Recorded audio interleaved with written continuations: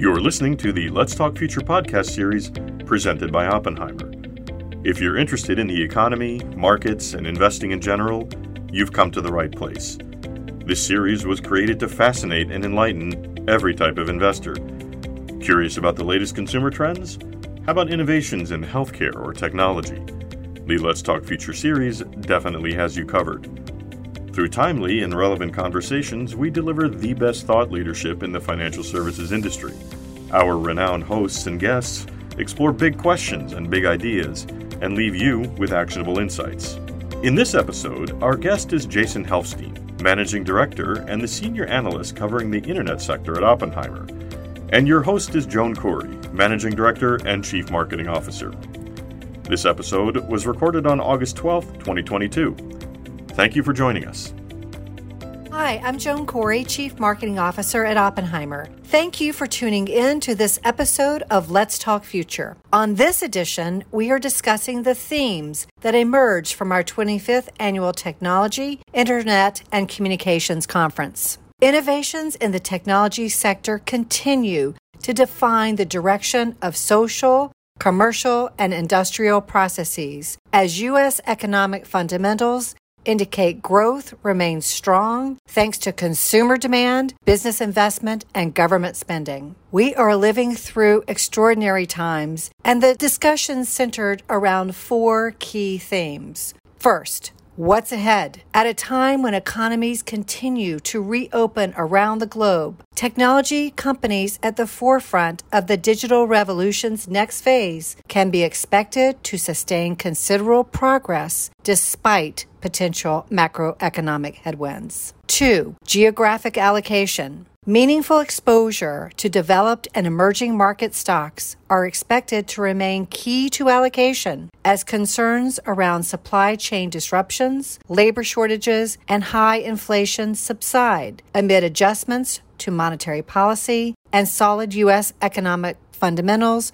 provide the support growth-oriented companies need to expand their market presence. 3. Resiliency. The past 2 pandemic years have demonstrated that cloud-based services, online consumer platforms, and enterprise information management software companies are resilient in the face of tremendous changes. And 4th, risk. While a number of risks remain, such as COVID-19 variants, delayed reopenings, and higher commodity prices, investors are aware there are timely and relevant opportunities for companies poised to take advantage of the ever-evolving economy. Today, I'm joined by Oppenheimer's own Jason Helfstein. Jason is a managing director and the senior analyst covering the Internet sector. He oversees all aspects of the firm's Internet strategy, and his coverage includes consumer Internet and e-commerce. Welcome back, Jason. Let's begin.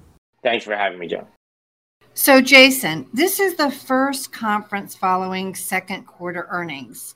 Can you just give us a sense of consumers and advertising? Broadly, companies that saw a slowdown in June said that July appeared more stable. While no one is saying that growth is rebounding, I think this theme is stability, which is investors were happy to hear.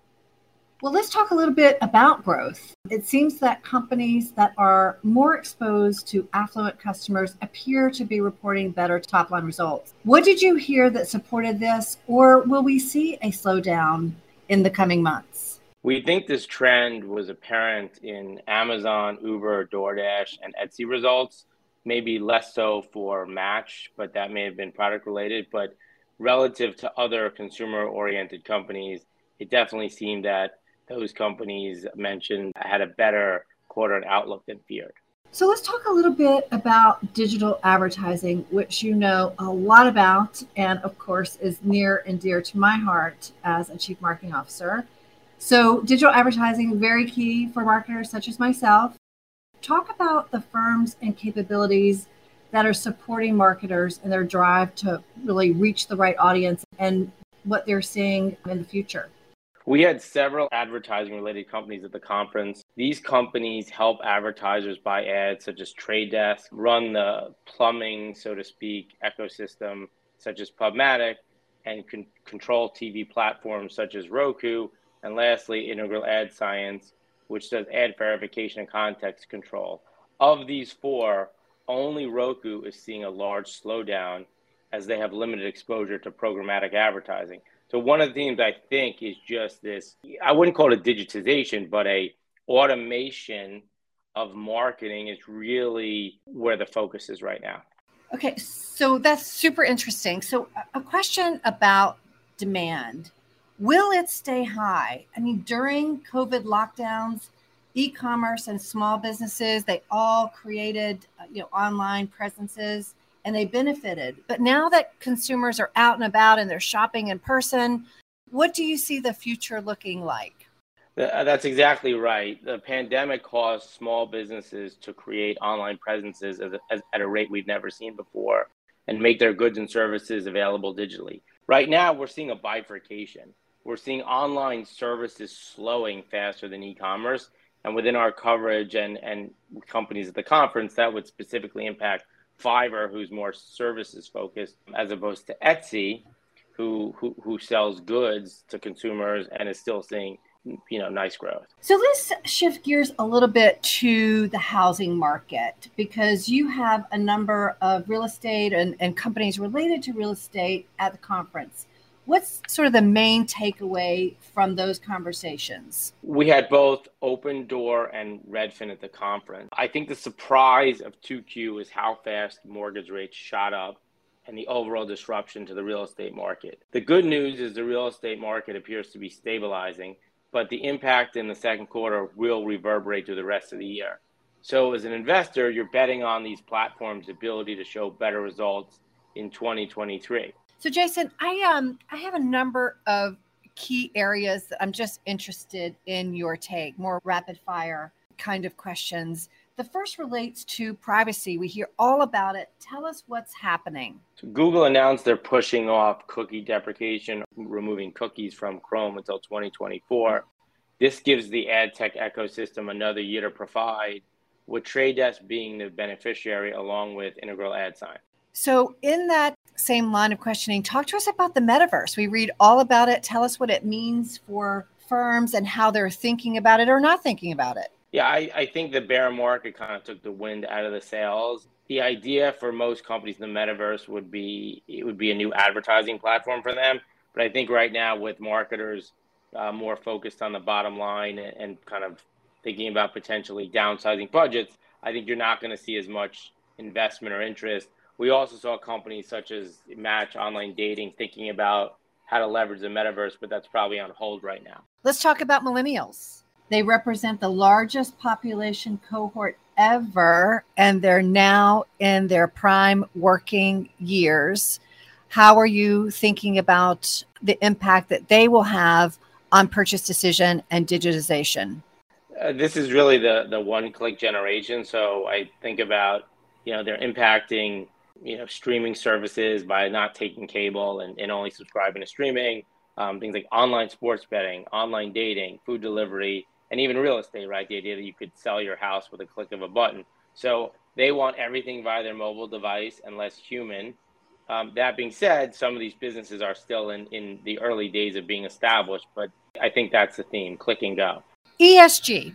We hear a lot about ESG. What does it mean and how does it affect purchase engagement for companies? So far, I don't think we're seeing consumers make purchase decisions around ESG. The biggest companies we cover do have an ESG strategy and do promote that, but I wouldn't say it's a meaningful focus right now for investors or really the companies we cover. So final rapid fire is just macroeconomic headwinds. Talk to us about what they are and what we need to be looking out for. So the current economic slowdown seems to disproportionately impact lower income consumers. And most of the online companies we cover do tend to target the top 2/3 of consumers because that's where the most discretionary spend is and do appear less impacted. Now, we will see what the Fed does and if they put more pressure on the economy, but so far that's the story.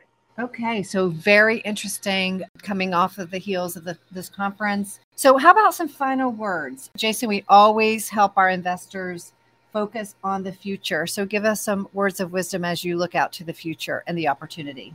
In a bear market, you want to focus on the best companies with healthy margins, that are highly likely to succeed over the long term. Among the bigger companies we cover, we think retail investors in particular will do well in Amazon, Google, Meta, Uber, Match, and Etsy over the long term. Of course, there are smaller companies we cover that are more speculative, but when you get bear markets, that gives you a great opportunity to increase your exposure to the biggest and best company. Jason, as always, thank you for joining this edition of Let's Talk Future. Thanks for having me, Joe. Thanks for listening to this episode of Let's Talk Future. We know your podcast listening options are endless, so we're glad you're spending time with us. Don't miss out on our next episode, and remember to subscribe today.